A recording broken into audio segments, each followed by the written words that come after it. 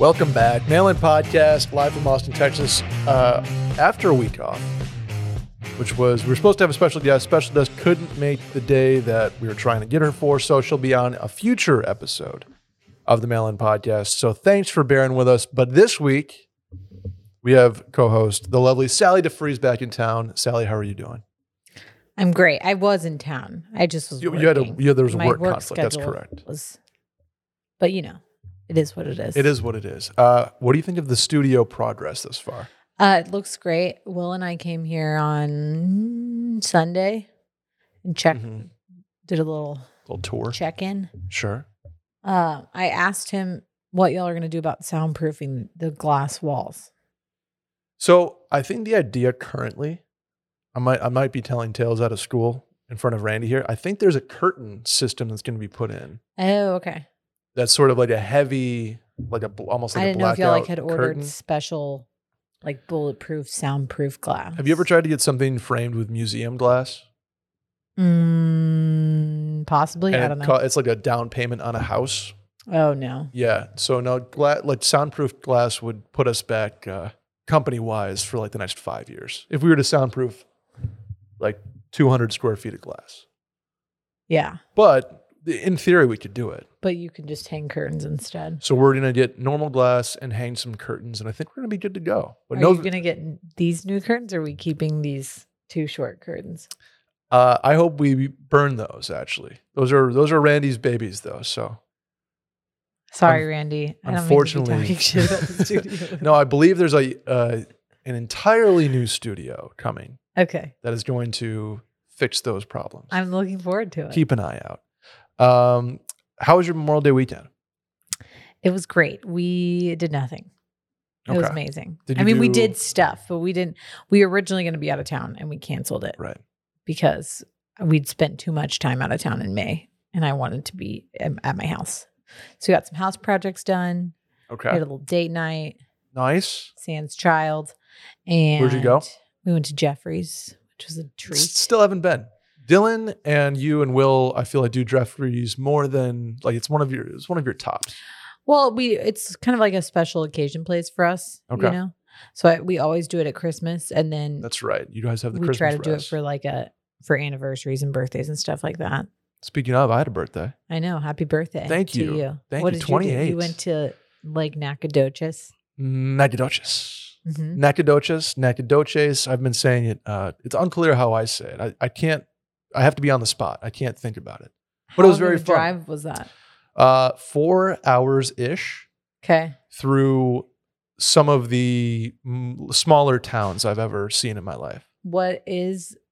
I'm going to just assume by odds only, Lake Nacogdoches is probably a dammed river, correct? Dammed river, yep. Mm-hmm. But big enough that you can boat of any size / personal watercraft / tube, do anything. Did you go tubing? We did not go tubing. We just boated around. I'm a big drive the boat guy. Yeah. So if friends want to drink, friends want to have you be on the lily pad stuff. I like to be the boat driver. I've grown up driving boats, and got something about being around a boat. I'm like, I'd like to drive it. So I appreciate that. As somebody who doesn't know how to drive a boat, they're not typically very hard to drive. It's just you gotta be careful, be cognizant of your surroundings. I think I've talked about this before, but we went to a bachelorette party in Chicago. Okay. For one of my girlfriends who used to live in Chicago and now lives in Houston, but we went back. It was fall, and we rented a pontoon boat and cruised the Chicago River. Ooh, okay. And we thought that was going to come with a driver. It did not. It did not. So thankfully, somebody on the bachelorette knew how to drive a boat and had a license to drive a boat and drove the boat for us while the rest of us got hammered. And we were weaving in and out of those giant architecture boat tour boats. On the Chicago River. I actually don't know that was it was legal, I guess, but we were the smallest boat out there by far. Wow. And Chicago River is no joke. It's narrow, and there's not a lot of room for error. No. On the Chicago River. It was definitely kind of choppy. I don't know. Looking back, it's and it was I don't know, 60 degrees out. And we were just hammered on this pontoon boat. Were you guys being in any way at all obnoxious towards the other boats on the river, perhaps. Absolutely. We were blasting music, like our playlist from college, which like obviously had Jordan Sparks, No Air. Oh, wow. With Chris That's Brown. a good one. And did it have you guys pregame to Fix You on there? We definitely played Fix You on there. That was that group in college. I would absolutely recommend that you rent your own pontoon boat on the Chicago River if you're able. I will note it. I'm going to put that. They may not let people do that anymore. I'm going to put that in the episode description. Speaking of, did you know that as a potential jet ski owner myself, they're banned on Lake Austin Memorial Day weekend? I think that I did know that. I think that big holiday weekends, they ban them. That is actively curtailing my jet ski craving. I'll put it that way. Yeah. Well, Will and I have both talked about the jet ski, or really it was a Sea-Doo that was just abandoned by our apartment for like a year. Right. It's refurbishable. I mean, it's gone now. Somebody really? Somebody had our idea and took it and refurbished it. Or it was part of a drug deal, which is what I always thought it was.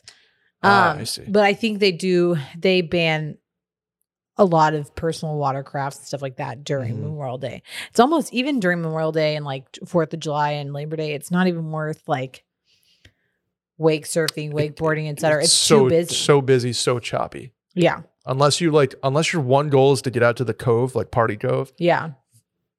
It's just too choppy to do anything. You can go out, but it has to be early in the morning, and you have to be that's when I was seeing like wake surfing boats come like go in and out. Yep. By our apartment, it's like early in the morning because people otherwise you just don't.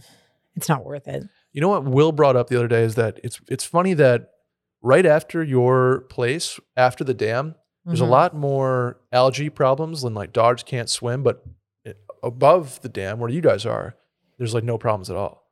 Yeah. I don't know how that works. I don't either. If you want to know how this podcast works, you can listen to it every week by subscribing on iTunes and following on Spotify. Hit the hotline number to leave a voicemail, 888-362-MAIL. That's 888-362-6245, or you can write it in at the link in the Twitter bio at Mail In Podcast. Sally, are you ready for the first one? We are ready. 2-part question here. Here we go. Part 1. What are the things to take advantage of when your significant other is out of town on a work trip? Ordering food they don't like, sleeping in the middle of the bed, watch new shows, etc. And part 2 of this question, hi Mail In Crew. I recently finished grad school and want to do a solo trip. What are your top solo trip locations and activities? So, questions are, what do you do when your significant other is out of town? And what do you do when you're out of town without your significant other, Sally? This is a little different now because I have a kid. Do you have a child when now? He's out of town, I'm left with Fritz, so that doesn't like really change a whole lot. Yeah. But I mean, I mostly just watch TV and nap like a whole lot. You're a big nap person. I love napping. I had such a good nap earlier while Fritz napped. I had even texted Will. It was like 10 o'clock and I was like, should I do some fasted cardio? Because I hadn't eaten anything yet. Or should I nap? Oh. Okay. And then I was like, I'm going to just sit in bed until I know Fritz is down. Then I'll go do a Peloton. No, I fell asleep. No. I fell asleep so hard that I was doing that thing where I knew I needed to wake up, but in my dream, I couldn't open my eyes. So I was like talking to people, but my eyes were just closed. What? That's like my recurring dream is that when I know that I need to wake up, like subconsciously, especially from naps and stuff, I'll be dreaming that I'm talking to people and like going about my life, but I can't open my eyes because it's like too bright or I'm too tired. Are you consciously dreaming then? Like, can you control what you're saying? No, but like when I wake up, I'll be like, oh, I needed to wake up. That's wild. Yeah. Anyway, that's beside the point. Normally when Will goes out of town, which is like not as often as it used to happen, but I will like order takeout, veg around, not do anything. Usually let dishes pile up in the sink because I'm gross. And like, that's it. I don't even make an effort usually to like be like, let's go do something with like my girlfriends or my sisters. I'm just like, no, I'm going to be alone. Just total relaxed mode. Yeah. See, this is me like every weekend because I have a long distance girlfriend. So for me, I think they mentioned like making / ordering food they don't like. Like Caroline loves Thai food and Indian food, and I'm just like anti-spice. So I just get to eat. Caroline and I should order together because Will's kind of come around on Indian food, but he will not. I mean, he also will do Thai food, but like not near as often as I want to do it. Right. Like I would do it every other day. Yep. Will wants to do it like maybe once every quarter. Yeah, that's about right. And I do like the most simple pad thai. He gets a pad thai. Yeah. I'm like, I want the drunken noodles. I want the curries. I want all of it. Yeah. But I mean, I feel like there's the stigma would be like, oh, I can go out and like not have to hang out with my significant other for the weekend and just like get crazy. But you're more of a nap and veg person. Yeah. My friends and I used to call it slugging. Okay. Slugging. Like, I guess that's also the term for that skincare thing. But we used to. Is that where you to put Vaseline on your face at night? Yeah, that's when you put Vaseline on your face. We used to, like, post-college when I was in my mid-20s, if we were like slugging, we would literally just go buy a shit ton of candy, usually like sour candy, and then make like a pallet on the ground and just like lay on the ground in the dark eating candy and watching like investigation discovery documentaries. Oh, okay. That's a good one. I feel like that's the issue when somebody goes out of town, you can't like just watch TV. Like you can't just jump ahead on a series because they'll get pissed at you. See, that's a big relationship thing. Is do you need to be exactly at the same spot in a Netflix series? Well, if you're me, you have to, and then will fall asleep, and then you want to jump ahead, but it takes you 4 years to get through something because he falls asleep through every episode. Shots fired. Yeah. I believe Will is within earshot of this conversation. I don't care that he knows. How about out of town when you are the one out of town? For me, sleeping on a hotel bed is like one of my favorite things. Oh my God, it's great. It's the best. I turn on like Discovery Channel. Used to watch Survivor Man at hotels all the time or Sports Center until 2:00 in the morning, and just like enjoy the fresh sheets. A nice hotel bed is like, that's what I aspire my regular bed to be like. Best hotel bed, go. The best one is where we got married, Montage Laguna Beach. Ooh. They just have fluffy as hell, like comforters, feather bed. It's delightful. For me, it's the Kimpton in New York City. Okay. Kimpton Aventi on 6th Ave. Unbelievable. Can't explain it. Yeah. I'm more of a firm pillow guy though, and they help me out there. Yeah. I have to ask for them a lot because hotel pillows are they can be just too fluffy, like you can just decompress them. As someone who just bought pillows last week, do you sleep on your side? Yeah. That's why you need a firm pillow. Makes sense. So soft pillows are for stomach sleepers. Medium pillows are for back sleepers. And then firm to extra firm are for side sleepers. Because you need you need your head to be like in line with your neck. Huh. Yeah.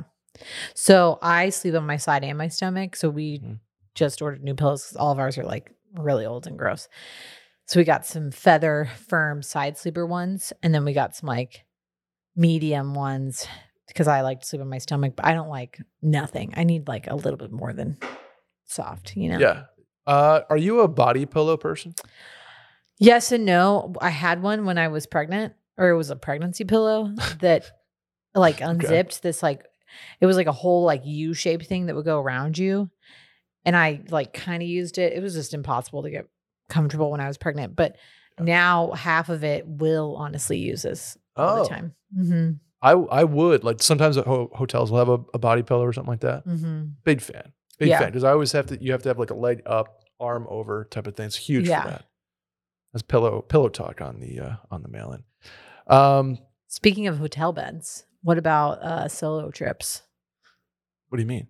The second part of this question. Yeah, that's what I was saying. Like sleep. If I'm on a solo trip, I am just sprawled out hotel bed. But I meant like, what about locations besides the one Kimpton in New York? Oh, location doesn't matter to me. Like, on a solo trip, I want to do pretty much one thing, that is eat in cool places and drink in cool places. Yeah. You're not going to catch me on like a solo hike around like Torrey Pines Golf Course or San Diego. Okay. If anything, I'm hiking to a cool like restaurant that overlooks an ocean, or I am skiing to a cool like après scene. Yeah. I couldn't really care less about solo. So you just don't care where it is. You just want good food and people watching. I think that's what I've realized more as I've gotten older, is that traveling is just like, how cool can your next food and drink experience be? I mean, that's kind of like in a nutshell why I want to travel anywhere. That's a lot of what Will and I do. Like when we travel places, I'm like, all we did was like go to different restaurants. Like we didn't see anything. Right. Like you're not going to catch me on like a walking tour of downtown Montreal to see cool like historic sites.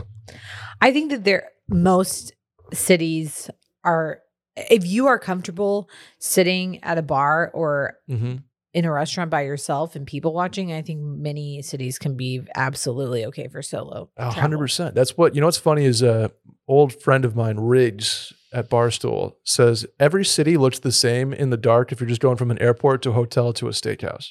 It's like St. Louis looks the same as New York, looks the same as Pittsburgh, looks the same as Scottsdale. Like if you're just doing one thing in a city, they all look the same. So that's why I like to do it in cooler locations, like a tiki bar on a beach, or like an authentic, like fried catfish place in the bayou, golf course that you can't, the clubhouse there. So yeah, I think for me, it would be like skiing and golf would be the recreation I want to do solo. Right. And eating and drinking are the only other solo activities besides having a cool hotel bed / view. Yeah. I think that's kind of it for me on solo trips. With a group though, it'd be fun to do stuff. Yeah. Like rent a boat or paddleboard or see like a Cubs game in Chicago type of thing. I think that's when you can get more into the group activities, but solo, I want to eat and drink at cool bars and restaurants and ski or golf. Well, and arguably you can go if you're like a bucket list like restaurant person, not even if you're a foodie, but you just like want to go somewhere, it's a lot easier to get in. If you're by yourself, you can just like go to the bar. What's the nicest restaurant you've ever been to? Like any Michelin kind of stuff? Yeah, we did a couple in London. London. We did. Okay, we didn't go to Sketch, which is 3 Michelin stars, and eat there. We just went and met our friends at the bar, and then Will and I were like, we should have gone here. We also went to the restaurant at the Five Farms in Scotland, which was probably one of the nicer restaurants we've been to.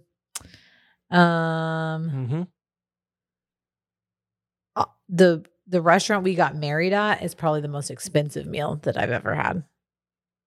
Just because of that, you guys got to like every year you got to go back to that hotel and just be like, money doesn't exist this weekend. It's monopoly. Yeah, money. but it's getting hard to do that. It's getting really hard to say that. Wait till Fritz starts getting like real meals too. And it's like, oh man, at least there's kids meals. No, with inflation and the cost of travel, it's getting hard to make that excuse to go back. You hear about lunchflation? No, what's lunchflation? That's just prices for lunch are going up. I mean, yeah, the price of everything's going up. I have to go get gas after this. I'm like, I hit my first $100 gas the other day. I don't know that I'll ever. It was shocking. Well, no, I don't.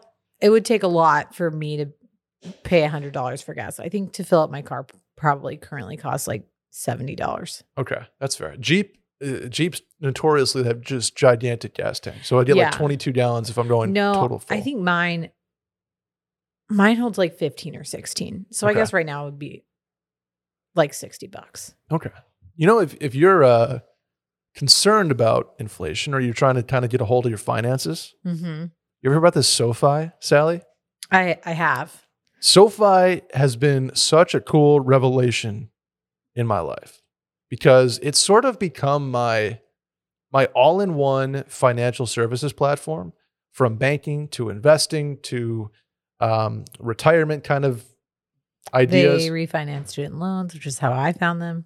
They refinance student loans, and they have a cool stadium in Los Angeles. And understanding investing, as we know, can get really confusing when people keep using terms like, I don't know, meme stocks, maybe altcoins, shilling. That's Twitter speak these days in the financial world. And SoFi's here to help you out because with all the jargon flying around, it can be hard to figure out how to start investing. And that's where SoFi is going to help you do.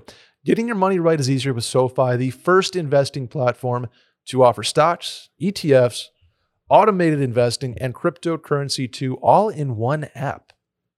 I'm a SoFi user. I mean, so am I. I don't know if I can say what I invested in, but I don't think I can, but I'll put it this way. I bought an ETF the other day using my SoFi cash. Really? Yeah. An exchange traded fund in an industry that I believe is going to be the future of XYZ industry. Wow. I don't think I can say exactly what it is, but the process was extremely easy. No commissions on trading stocks and ETF, no account fees, no hidden fees. And you can get, or you can use fractional shares, Sally. That's like if a share of company X costs $100, you can buy a fractional share for as little as $5 of that. So you can get 1/20th of a share. Yeah. Super cool. And that's to buy like brand name stocks if you don't have a couple grand lying around, right? Complimentary financial planners are also ready to help with any questions, whether you're stuck on where to start or need help deciding what to do next. You can save for retirement too, like we mentioned, traditional Roth and SEP IRAs. Get hands-on too with active investing or let SoFi's #1 ranked automated investing tool, aka a robo-advisor, take the stress out of building and managing a diversified portfolio, by doing it right for you. So if you want to build a down payment for a house, if you want to build for retirement, maybe a lake house, maybe a jet ski that your boy might be in the market for. Got way too close again to purchasing one. SoFi can help. You set a goal, quarterly auto rebalancing, no management fee, and you're good to go. Cut through the jargon and make investing easier with SoFi. Visit SoFi.com/mail to learn how you can win up to $1,000 in stock when you open an account. That's SoFi.com/MAIL. Brokerage and active investing products offered through SoFi Securities LLC, member FINRA and SIPC. Ready for the next one? Mm-hmm. My boyfriend and I have been together for 6 years, living together for 4. He recently took it upon himself to sell our house, and now I'm living with my parents at 25, and he's 28 living with his. He said it was simply because he wanted to make bank selling the house, end quote, and that he's more ready than ever to get married. But I can't help but feel this is a major step backwards for us. He said we'll start looking for houses, again, quote, when the recession hits. Am I overthinking this? Love the pod. So this is a major red flag. Yeah. Yeah. So she said, took it upon himself to sell our house. Did not consult her. Okay. A couple things. One, do they own the house together? She said ours. So like, oh, probably not. I'm going to guess that he was the title holder of the house. Right. And she probably lived there and I'm sure invested money into it because she's lived there for 4 years and, probably owned furniture and did house, Right.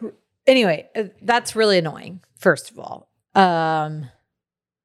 Something like this that like I would totally not agree with. I mean, not saying in her position that I would disagree with Will if he had done this, but like if I was in disagreement about this and we were not married and he was going to sell our house that we'd lived in together without my consent, I'd be pretty pissed. Mm-hmm. And granted, if it's the guy's house, she technically legally doesn't have a lot to say. But to me, I'm like, you're not really valuing my opinion. And that is a big red flag, number one. Number two, like living with his parents is a lot. I've had friends who did this post being married because they were like working on their house or something. Sure.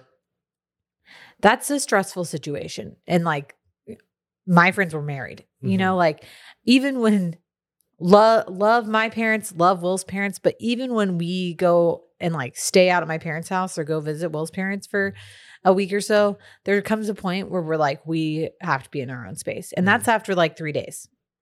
That's just in general. I mean, like, you know that. You probably felt the same way about Caroline's parents. You're like, No, I totally loved every second of it. I promise. Hi, Glor.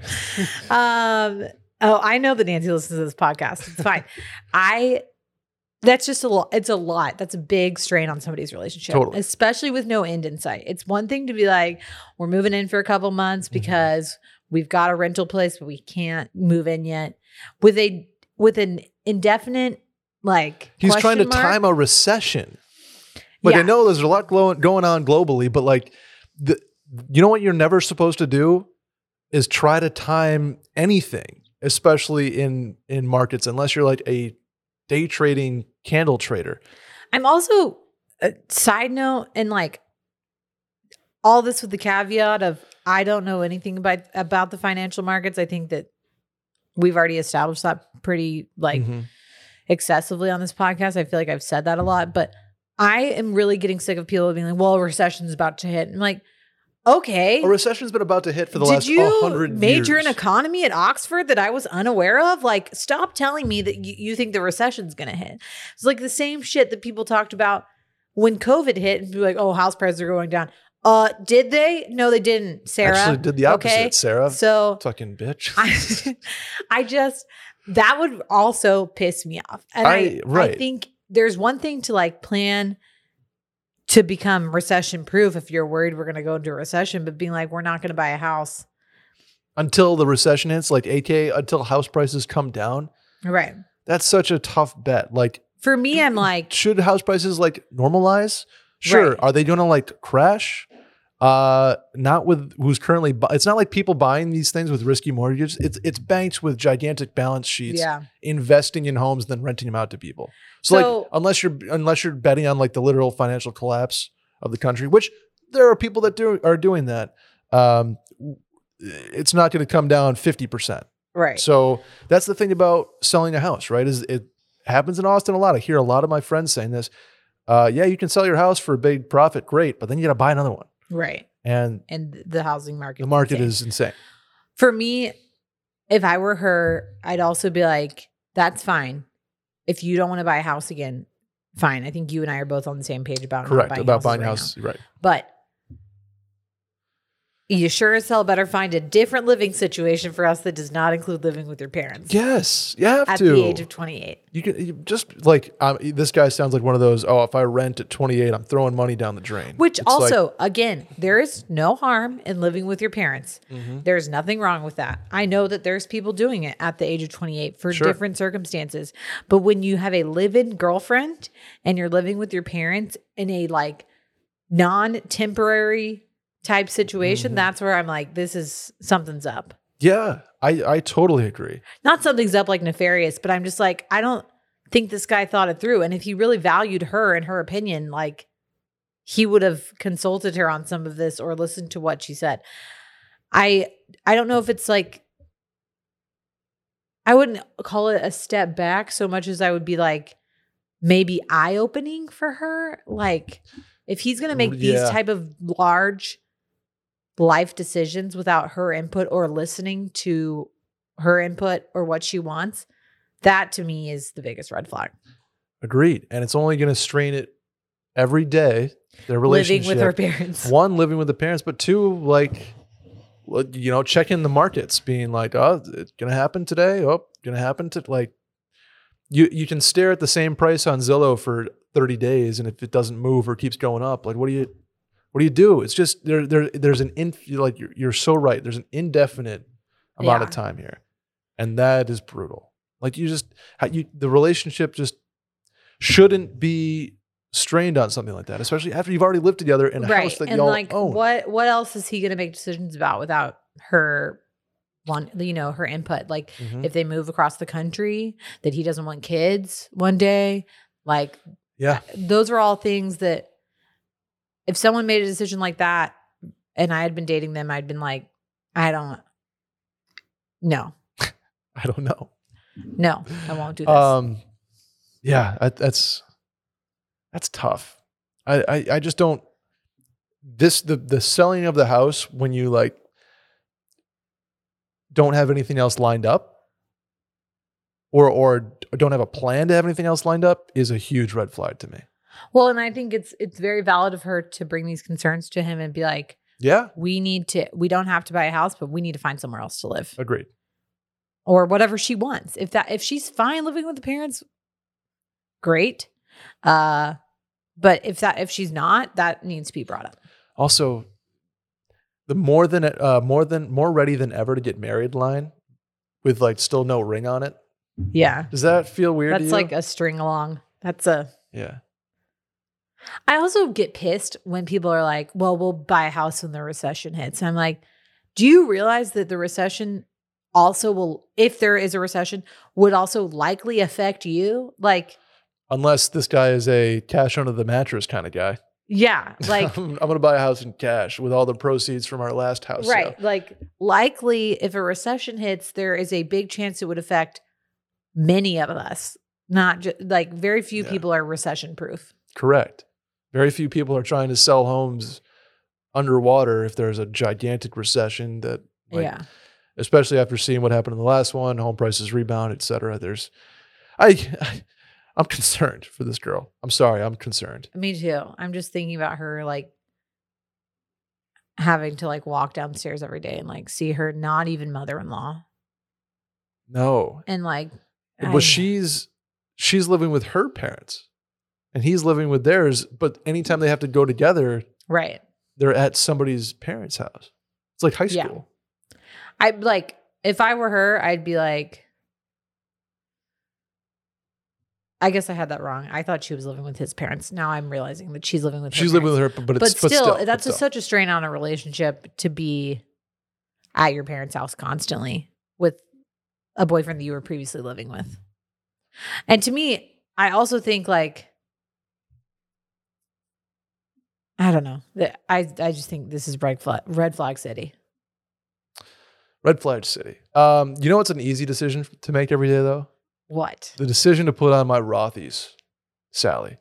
Have you seen these things? I have seen them. I have the bone-colored gum soles with a blue accent, and buddy, they are my like nice dinner that are not dress shoes.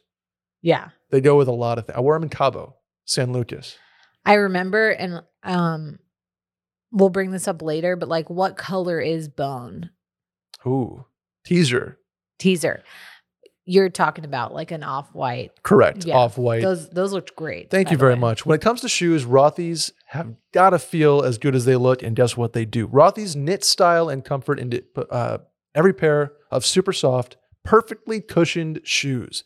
Their signature sneaker has the classically cool look that goes with everything. The perfect mix of casual and elevated. I can attest. They're one-of-a-kind driving loafers, by the way, come in classic colors and eye-catching patterns made for the modern man. Men's Health magazine said they were wowed by the sleek, upcycled shoes that look just as great as they feel. And guess what, Sally? They're all sustainably made, machine washable, and built to last. Literally, I just throw them in the wash. Leave them out to dry. That's so great. They're incredible. Absolutely incredible. With my Rothy's right now, I'm in like a pants kick, like a chinos, perhaps. Mm-hmm. Or like a dry tech kind of stretchy pant, maybe golf pants type of thing for after the round. Take the golf shoes off, put the Rothy's on, go hit the clubhouse. I'm there. Driving loafers too. I got to get my hands on those. I have the older edition of the driving loafer, but not the new ones with little tassels on them. Oh, real nice. I love a tassel. Love a good tassel. So if you want style, you want comfort in a pair of shoes that does it all for you, Rothy's is what you're looking for. Find out what all the hype is about. Discover your new favorite pair of shoes and get $20 off your first purchase at rothys.com/mail. That's ROTHYS.com/MAIL for $20 off your first order. Let's do the next one, Sally. Sally and Brett. I ran into this girl in my building a few times around Christmas, and we spoke riding the elevator. And I feel like we hit it off. I sort of know her best friend, but not well. So I texted her to see what her deal was, and she said she was seeing someone, so I dropped it. But then last night, I saw her on Bumble. Mm. And while I swiped right, her being very attractive, I don't want to risk my swipe getting buried under a sea of swipes from other guys and her never seeing it. What's my move here to work around Bumble? Do I text her friend again now that I know she's single? Do I follow her on Instagram and slide into her DMs, bearing in mind we haven't run into each other recently? Or do I just leave it to fate and hope Bumble does its thing or we run into each other again soon? Apartment crushes, Sally. I think you be aggressive. Be aggressive. Be aggressive. I like the move of maybe texting the friend again and being like, hey, just thinking about so-and-so, matched her on Bumble. You want to facilitate? Facilitate, put in a good word for me? Okay. I'm Personally, scared. I'm terrified to do that. I think that's flattering. Like, I know that you're terrified, but like, what's the worst that's going to happen? She's going to say no. And yeah, that's true. And then it's like, at least I tried. Maybe I'm not so terrified of it. I just feel like she'll be like, that's weird. So it's not a confidence issue as much as it's like I don't want to be creepy issue. I think is creepy, it, or is it not creepy? To me, that wouldn't be creepy. Okay. I guess creepy is relative to everyone. If you already creepy is a spectrum. Yeah. And it's hard to tell where you're at on that spectrum. I think that people girls will be like, that guy was creepy if like he won't leave her the hell alone. Sure. I think you swipe right on her on Bumble and then you're allowed to do one more thing to try to like. So we either get to pick the Instagram DM or the friend text. You don't. I think it comes off as a little overbearing if you do all of those things. Agreed. If you friend her on Instagram and slide into her DMs and you ask the friend and you did the Bumble, it's a little too much. Okay, that's fair. And you're hanging out in your common areas waiting for her to pass you again. Like you're in the library aggressive. in college waiting for her to walk by. Yeah, you're driving past her house like slowly, like chill out. But I think you're allowed to do one extra step and pursue her. Okay. I think I'm more comfortable with the friend angle because at least you will likely get an answer from the friend. You know what I'm saying? Like, hey, I noticed that Christina was like, we matched on Bumble. Mm-hmm. Or maybe you didn't match. You only swiped her, I guess. Saw she was on Bumble and would love to take her out. Like, okay. You're kind of angling for a date versus being like, hey, the three of us should get a drink. Or that, you know. Sally's notoriously a grouper person. I mean, yeah. But I think that showing that you have confidence, that you like want to pursue her, that's enough. You don't, if she says like, oh, I'll let you know, or, oh, she's not single, I need to tell her that her Bumble's still up. Then maybe we drop it.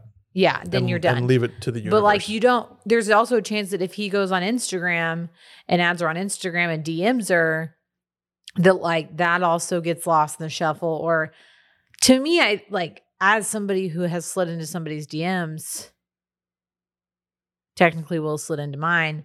After I applied to be his girlfriend. It worked. I think that sometimes the Instagram DM, depending on what it is, can come off a little creepy.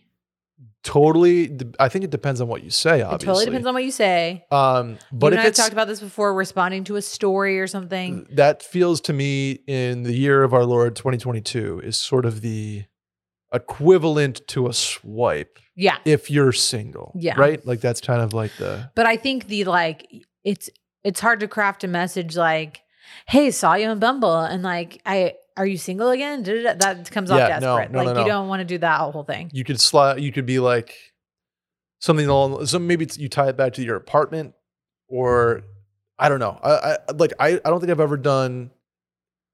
That's not like a pointed ask of somebody. Like hey, can you help me out with this? Like an Instagram DM slide. I don't think I've ever just been like, here's a pickup line. Like, go fish.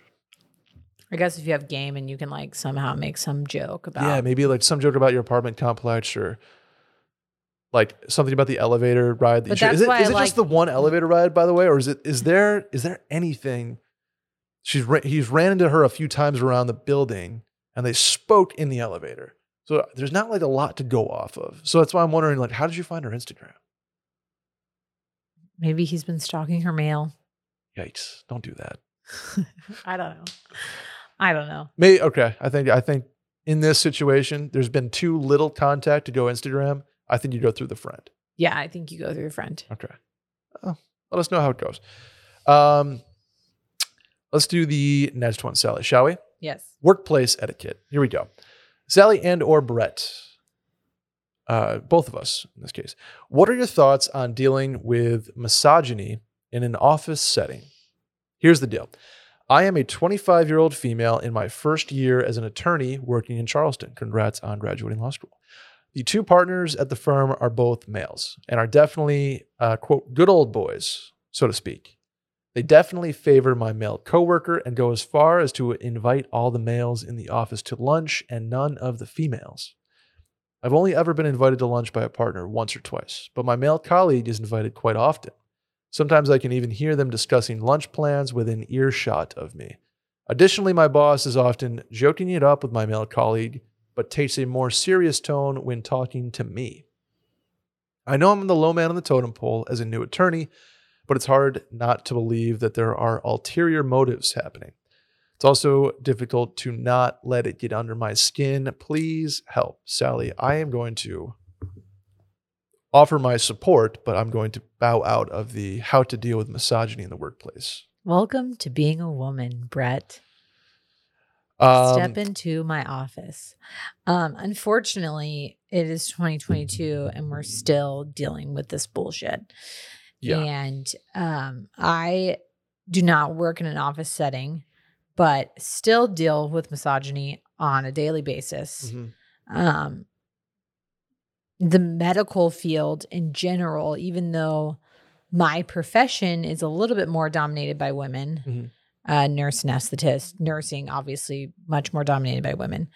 There is still the overriding sense of male doctors knowing more, being more important than a being female smarter nurse, than even a female doctor. Gotcha. But I have noticed in my years in medicine that I have a lot easier time collaborating with female physicians and colleagues than I do with my male colleagues, specifically male attendings. And part of that may be my own insecurity, but there are times where, just last week actually, I was in a situation where I suggested something and was shot down basically for care of a patient. And I knew I was right, but I also, there's a lot of right ways to do something in medicine. I knew my way was what was safe and what I would have wanted. My male physician told me I wouldn't have done that or I wouldn't have offered that. And I said, okay. And we went with his plan of care. The patient was still fine and healthy and safe. I later talked to a female physician who was like, I would have absolutely done what you said. And I was like, okay. And I personally, in that moment when he told me that, normally would stick up for myself and say like, hey, I kind of feel strongly about this because of XYZ, but didn't, and just kind of like took it on the chin. And I think that exists in every workplace, unfortunately. Women have been having to try to shatter the glass ceiling since the beginning of time, but especially in the last century, as many more women are working and are working moms, and it kind of sucks for this girl, and I get it. Especially I'm attorney or law profession shit. I feel like that's kind of a more conservative sort of and not politically. I just mean like like tradition is tradition, and tradition is rank very much exists, as does sort of this prejudice against so female attorney. My oldest sister and my youngest brother are both attorneys, and my sister was very lucky to have very strong female mentors and influences on her when she went into law, including my aunt, and had a mentor at the first law and every law firm she's basically been at. Now she owns her own law firm. Somebody to like look up to or go to, to confide in or be her mentor. And so that obviously is what I would normally suggest, is like find the female partner. But that's not the case here because they're both male. The other thing is too, that sucks about being a woman is normally if you're a woman at the top, you've had to step on other women to be where you are because you have to be cutthroat and a bitch is what people would say to achieve the shit you need to achieve, which really sucks because like women should be supporting women. But sometimes when you know that they're only going to probably take one woman partner, you got to be the one that they want to take. So there's just a whole bunch of shitty stuff that goes along with this. And I can't tell you that you're going to change society.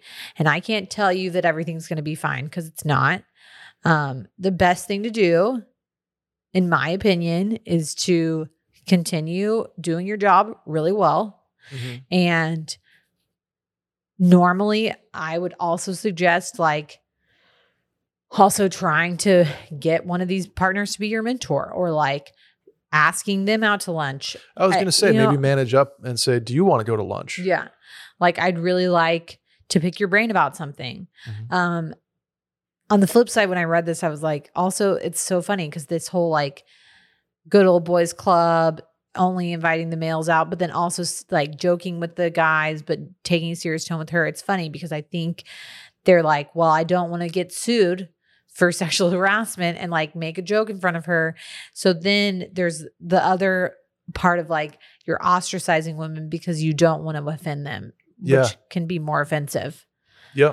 So which I've probably been guilty of something like that. Yeah. Like I gotta tone it down in front of a female coworker because it's not a locker room. Yeah. I'm used to a locker room. Right. And that's introspectively like wrong. And I'm sorry for that kind of shit. Right. I think this is a multifaceted issue that has been, taking decades to solve that probably will never fully be solved. For me, my best advice to this girl not being an attorney and, is just, as much as I hate saying this, like, I think the best thing is to probably put her head down, work, and then it's not like you're going to become a partner at that firm. Likely, it's clearly a small, tiny firm. But a lot of attorneys, especially in the beginning, right after law school, take like entry-level jobs. They're associates. They put their head down. They work a shit ton. You got to work 100 hours a week, and then your next step is where your next job. It's absolutely okay to say during the interview, like, finding a company that has a lot more female presence or even a female, partners only or a CEO or whatever. And even saying like, I am drawn to this company because my last company didn't feel super women friendly. That exists too. Like, I think that there's the flip side of like, my sister now owns a law firm that's her and two other women. Not that they would be against having males, but that was like who she surrounded herself with at work. Like that was it's her mentor and her like one of her best friends from work. They like left and started their own thing. Being a woman sucks sometimes. There's so many things I could go into about this. There's so many things about like being a working mom that's terrible, that we do and we make the sacrifice for. And that, not that I don't think that Will makes a ton of sacrifices for our son too, but I think that there is a different level of sacrifice when you are the mom. Totally. There's a lot of stigma too that is attached to working moms, and there's a lot of things that it's like, oh well, you're at work and you're not at home. Like, what are you doing? And that's going to exist for another probably 50 years until that's sort of like weeded out of the workplace type of thing. And so I don't think there's any easy answer to this question. No, there's not. And I think her recognizing the problem is probably something that every woman went through at some point in her career, but like likely early on in her mid-20s when she realized like, oh, this sucks. And there are things you can do to change it, like being great at your job and being, ambitious and making opportunity for yourself is always going to help. Yeah. And it sucks that your male colleague probably doesn't have to do the same thing. It sucks. That doesn't mean at all that her male colleague is bad at his job or he's not. Oh, sure. The best way to fix these problems, male or female, is to be great and to be exceptional at something. And that usually helps in massaging any cultural instability or cultural norms or things that exist, which they do, I'm no doubt, but in a vacuum, being great tends to help you break those things that are in place. It sucks. And it's really hard to not let it get you down. Yeah. And if you're a male coworker out there of a female in your workplace, maybe she's your rank or below you or above you, always good to take them to lunch or talk to them at a conference or something and just sort of be a sounding board and be a friend, be a colleague, be a colleague, be lifting each other up, because that's going to help not only the company, that's going to help you, that's going to help her in different situations. So I'm just trying to think from the male perspective here. Yeah. And just don't be an asshole. Yeah. Especially managing when you do manage down, don't be an asshole. Yeah. All right, Sally, let's do the next one. Okay. Sally, this one's for you. What color are your bones? For context, I just got done reading a random article that claimed that Accutane turns your bones green. And I remember you had recently discussed being on Accutane. Sally, are your bones green? This is such a random question, and I love it. Which is why I made. We did talk about doing the medical episode, where it's just like ask Sally your medical questions. Here's a preview. I have never seen a green bone. Okay. Ooh, okay. Do you see bones a lot? I see bones fairly often. Okay. Not like every day, but like weekly. Weekly. I do orthopedics probably weekly. I've never seen a green bone. Okay. I think what this person's referring to is that bones can take on what they call like a khaki color. Ooh, interesting. I mean, like think about khaki. Yeah. That would like a greenish hue. Sure. I have never heard of this with Accutane. Okay. I'm assuming it has something to do with the vitamin A and like how it reacts with your body. When I saw this question, I went and did a little cursory internet search, and the only thing that I've heard about turning your bones khaki color is the antibiotic tetracycline. Oh, okay. And I don't know how much of it you'd have to be on, but I've seen broken. So it's, your bones aren't like. They're not going to pick up, like if you eat like a blueberry, they're not going to pick up the color in your food. No. Right? And your bones are not like stark white, like a skeleton, because there is blood supply to them. So normally they're like it depends on what bone it is and how thick it is, et cetera, et cetera. But normally they're like a white with like some pale pink or even pale yellow, like coloration because of either the surrounding fat tissue or blood supply, et cetera. Gotcha. But like, I'm looking at this Gatorade bottle right now that's like very green. Like your bones are not that color. even if like a drug like Accutane, which again, I'm going to have to go find. I had read the thing about tetracycline, turns it a little bit color. It'd be more of a tint than like.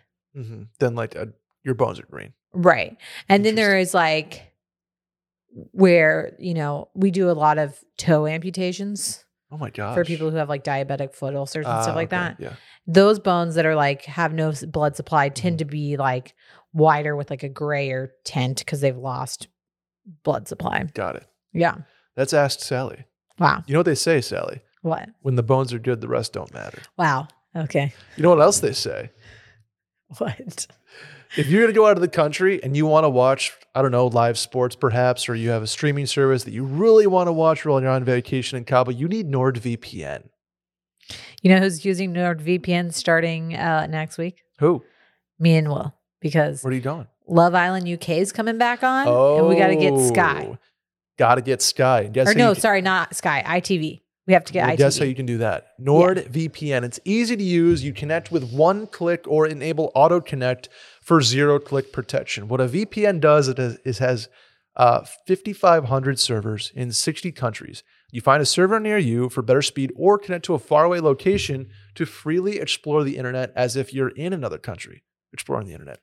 Again, amazing speed. It's confirmed by the speed tests. NordVPN is the fastest VPN on the market. And you can put it on 6 devices. On every major platform: Windows, Android, iOS, Mac, and Linux. Even your Android TV supports Nord.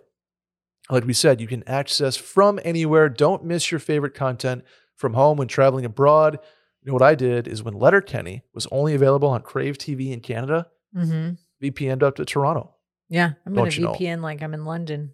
Watch this Love Island 10-week season, baby. London, Toronto, wherever you might be. Maybe Winnipeg, Manitoba. Who knows? Just takes one click. Like we said, open the map, click on a location, and you'll be connected in seconds. It is that easy. No more bandwidth throttling based on traffic type, since NordVPN encrypts all traffic. Your internet service provider cannot slow down your streaming speed. How about that? Grab your exclusive NordVPN deal by going to nordvpn.com/mailinpod and use code MAILINPOD to get up to a huge discount off your NordVPN plan, plus free threat protection, plus 1 additional month for free. How about that deal? That's the deal. Completely risk-free with Nord's 30-day money-back guarantee. Again, get a huge discount off of your NordVPN plan, plus free threat protection, plus 1 additional month for free by going to nordvpn.com/mailinpod with code MAILINPOD. How about the last one, Sal? You ready? Okay. Hey, guys. I am traveling to the UK, speaking of London, in the fall for my very first international flight and in desperate need of tips for making that trip run smoothly. I'm also very overwhelmed with where to go in England and Scotland. Sadly, I know you and Will have been, so if you have any additional advice on traveling and or where to go, I would appreciate the help. Okay. I love this. Scotland, Sally. Love the UK.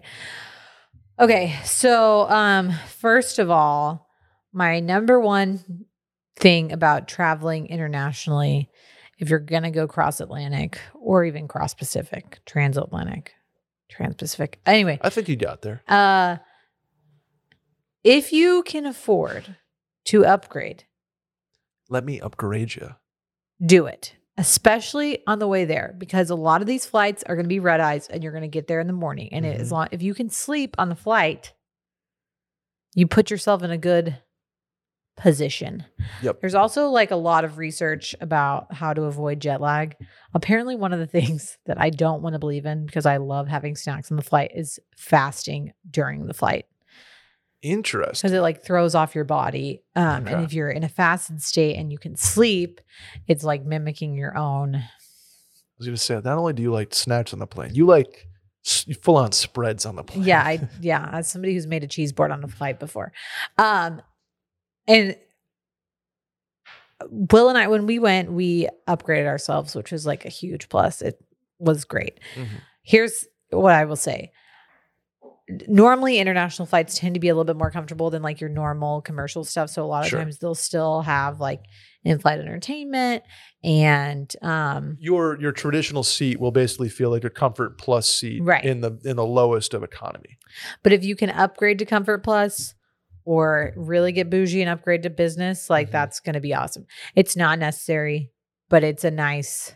What Will and I always do if we're going to upgrade is like before the flight we're like, okay, what's the most you're willing to spend for an upgrade? Set a budget. And then if it's within your budget, great. But if it's outside of it, you just have a hard no. So you say like, I'm willing to pay $200 to upgrade. And if you can't, you can't. One of my friends who travels a lot and I don't know which airline this is through, but there are certain airlines, especially if they haven't sold their business class seats, you can like bid on it before. Oh, cool. And okay. so again, you can ask for an upgrade, but like it's like 48 or 72 hours out and say like, I will pay this much for the upgrade. And then if you got it like right before, like 24 hours before. Yep. Okay. So that's a nice way to do it too. But obviously, sleeping on the flight there is going to be your best bet because you want to be able to like wake up refreshed in the morning. So do you have any tips for doing that? Not to drink Red wine and Ambien. Maybe John some Mayer's red wine. Talking shit again. Little Benadryl. If you've got Ambien, great. I do not suggest taking Ambien if you've never taken it before on a flight. Nor do I suggest mixing them with alcohol. No, never mix with alcohol, but also never take Ambien for the first time on a flight. Because like stuff affects you differently when you're in that altitude. I had a friend who like straight up hallucinated on the way to Italy taking Ambien for the first time because she was like trying to sleep and it just... I used to take Ambien when I was working nights and like Will and I would joke that when I took it, I would go to the forest because I would be like, for like right before I'd go to sleep, I would be like basically dreaming, but I was still awake. And I would like, we would be on the phone. This when we were first started dating. And he would like ask me all the shit that I didn't even remember. Oh so my it was God. like That's so easy funny. for him to be like, what do you really think about me? And I just had like no filter and just would talk about whatever. Do you know what? It's funny there is like, I remember as a kid, like when or even like today, if you're doing like a sleepover with somebody and you're just talking until you fall asleep, the last like 3 minutes for me, I do the same thing. Yeah. Where it's, I'm in a dream. Yeah. And somebody will ask me a question and I'll just say something totally off. Like, right. Yeah, it's weird that there's that like kangaroo over there. Like, what are you talking about? Yeah. There is a good little snippet in the book, Why We Sleep, about jet lag and sleeping and how melatonin helps. So melatonin is a great way to sleep. Set yourself to that clock. And then obviously when you get there, you're trying to like not nap and stuff. You're trying to like just adjust. Anyway, one of my favorite things that we did, and this again could have been better had I not gotten so drunk on the flight, was that the first thing we did when we got there was like, we went straight to a soccer game. And so if just you're like drop in your the bags UK, and get there. if you're in the UK and you can go to a soccer match, even if you're not a soccer fan, it's like such an experience because we went to a Chelsea game and we're going to do that this fall too. We haven't decided which game we're going to yet because the schedule's not out yet. But we went to a game when you like are a ticket holder, there's certain bars only you can get into. And like we met these random Americans who happened to know my sister when we were there, like ran into them. No way. Like we like started insane. Talking and then realized that he was from Austin. It was like a whole thing. Wow. Anyway, it's really fun. That like the British fans are wild and it's such a big deal there. It's like going to like one of the, like just a really fun, intense sporting event. So we had a great time there, but because I was a little jet lagged and I didn't sleep the whole flight like I should have, and I was too excited and like drinking champagne, I fell asleep at the game. Oh, whoopsie. Because I was a little intox. We loved London, and we in Scotland and London, we had the advantage of having friends who lived there. Sure. So we did a lot of stuff that my friend was like, what are you doing? Like we went to Buckingham Palace. She was like, I have literally never been to Buckingham. No way. Yeah. You can't really go, right? You can just like walk around. No, we like walked around and it was during the changing of the guard, which is like a nightmare to go to because there was like a bajillion people. It's like when the band marches in and whatever. Anyway, you can, by the way, something I think we missed on the front end of this question, which is becoming more and more popular and certainly helped us out with Cabo, is travel agents. Yes. So a travel agent's always going to be able to tell you like fun activities that are worth it. Especially with international too, because there's a lot of like little things, passport, COVID, etc. that is like, oh, that's really good information to have. Slash like transportation, maybe an Uber is not going to be super accessible. London probably different, but so the good thing about the UK in general is if you are a United States passport holder, you get to bypass a lot of the customs lines. Oh, see, there you go. Just straight from the US or Canada. So that saved us a lot of times in customs. And then the one thing that Will and I did not do that I was told to do that we didn't do and we wasted so much money and time was we took Ubers everywhere and we should have been taking the underground. Oh, So many people were tube, like, isn't it? take the tube. It's very easy to navigate. Yep. Obviously, the bonus of being in the UK is that everyone speaks English. So if you're lost, you can ask for help. Yep. But if you fly into Heathrow, there's like an actual train that just takes you from Heathrow into the middle of London. And we spent a shit ton on an Uber. It was so dumb because we were like, we don't want to have to figure it out. We have our bags and da-da-da. I was like, everyone there is like traveling with bags. It's not a big deal at all. Mm-hmm. And as somebody who doesn't really deal with public transportation much at all, I felt like it felt really intimidating. But afterwards, everyone was like, "You're so dumb." Like, that's the move. New York needs one. Yeah. I guess they sort of like you can get on 3 different trains to get from JFK to Manhattan, and same thing with LaGuardia, you get to 2 different trains, I guess. Yeah. But if there's a tube that takes you around places, to use that. We spent so much money on Ubers. It was absurd. And looking back, I was like, that was really dumb. We could have saved.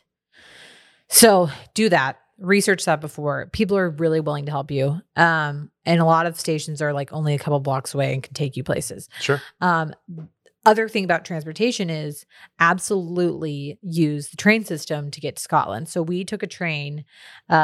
It's called I was just looking it up. Hold on. The London Northeastern Rail, I think is what it's actually called. Yes, the LER. The LNER. Oh, shoot. Okay. We took a train from London to Edinburgh. It was like probably a 4.5 hour train ride. It was so enjoyable. We got first class tickets. Nice. We like drank tea and read books, and we were both so hungover. I feel like it's like one of those trains that it's like kind of stuck in the 1930s or something like that, where it's very beautiful. The train car itself was fine, but we went to King's Cross and that was so easy. You forget like you don't have to do shit at a train station. You literally just like go through and like get on. You don't even have to like, I don't even know if we went through security. No, there's certainly none of it. And there's still none of it in like Penn Station too, which is like, oh, it's kind of so like we literally, you like walk up, the train's there, you get on the train 10 minutes before. It's not like an airport where you have to be there like 2 hours ahead of time. It's crazy. You put your bag on and it was so enjoyable. That train itself was really pretty because like once you basically go up the coastline for part of it, which was really beautiful. And we just enjoyed the hell out of it. Mm-hmm. Okay. London places. One of our favorite restaurants that we went to we went to in Edinburgh, but is a big London place. There's a bunch of locations, is the Indian place Dishoom. Okay. I've talked about their chai tea a lot. They have Edinburgh, right? Unlimited chai tea when you get there. It's delightful. Oh, I fuck with chai tea. I would if there's chai tea at an Indian restaurant, you better believe I'm there. UK in general has great Indian food. Big Indian population, right? Yes, and because India used to be one of their provinces, the British Raj, I believe. So that's like a lot of like what our Indian food dishes are from the UK. So like tikka masala and all that stuff is like really like was popular. It's kind of like Tex-Mex is here where we like think it's Mexican food, but like it's totally different than interior Mexican food. Mm-hmm. We also walked everywhere. Like one of our favorite days, Will and I, we were staying kind of in Chelsea and we just walked around Hyde Park and like near Buckingham Palace. And then we were like over in Kensington. I mean, we walked probably like 10 miles, which was so enjoyable. I mean, slow. I love that. It's because the weather's not going to be, it's not like walking in Austin for 10 miles. No. And honestly, we were there in end of December and January and it was Christmas. Like cold, but not horrible. Yeah. And we would stop in and like we had tea somewhere and then we went to a bar somewhere. So we would like walk a little bit and then we would stop. So pack comfortable shoes. But I think that's honestly such a great way to see a city, especially a walkable city, is like we just would walk through the park. We walked over to Big Ben. We just walked everywhere. Okay. I'm going to rapid fire you my cultural knowledge of London and you tell me / this person like yes or no worth it. Ready? Okay. Big Ben. We did the walk. Mm-hmm. We didn't go into Big Ben, and it was also under construction when we were there. Okay. So, Buckingham Palace. Cool to see. Don't go during the changing of the guard. Okay. But like, I liked seeing it. We just literally walked past it. We did like a walk that was like by Buckingham Palace through that park. Let me figure out what the name of it is. Something Gardens, right? Yeah. And then, hold on. Buckingham Palace. Then you walk like basically over and then you're at Big Ben. So it's, yeah, hold on. I'm botching this so bad. Buckingham Palace. Well, Okay, while you going. think, Yeah. London Eye. We walked past it. We did not go on it. Did not do it.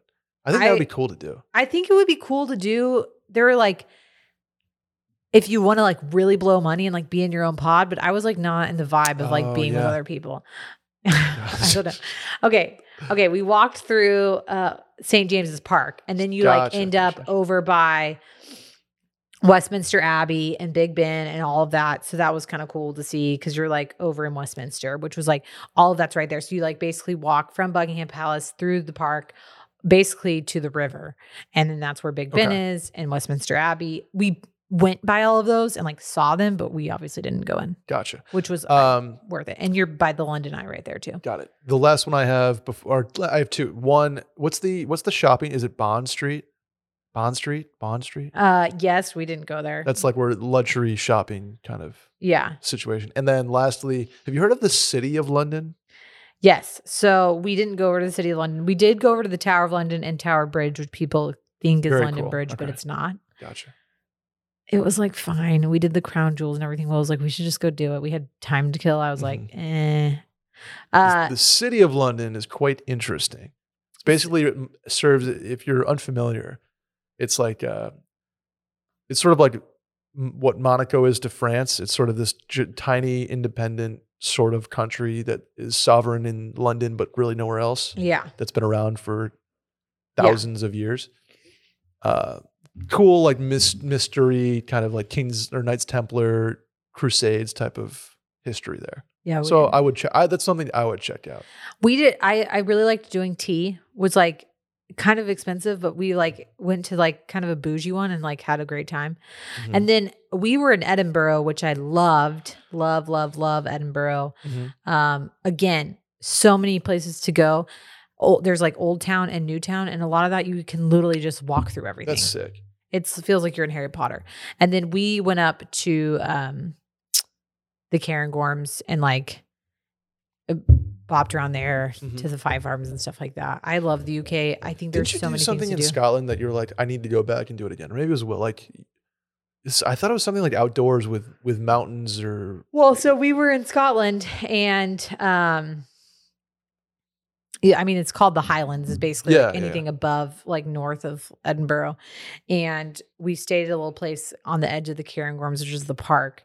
But like everything there is just insanely green, and you just like go on walks. That's like a thing. You just like walk and like see sheep and like hang out. London is or England, I guess, the UK is very much on my list to do for one, golf, and two, like sort of my hereditary history journey, going to Oxford and whatnot. We are going through London before we go to Italy, like to and from, because there's a nonstop flight from Austin to London, and that was like the easiest way to get. So there is. British Airways does and the one, Netherlands now, I think, right? Or Germany or something like that. KTM just opened up. KLM has one through Amsterdam, and then I think Lufthansa has one directly to Frankfurt.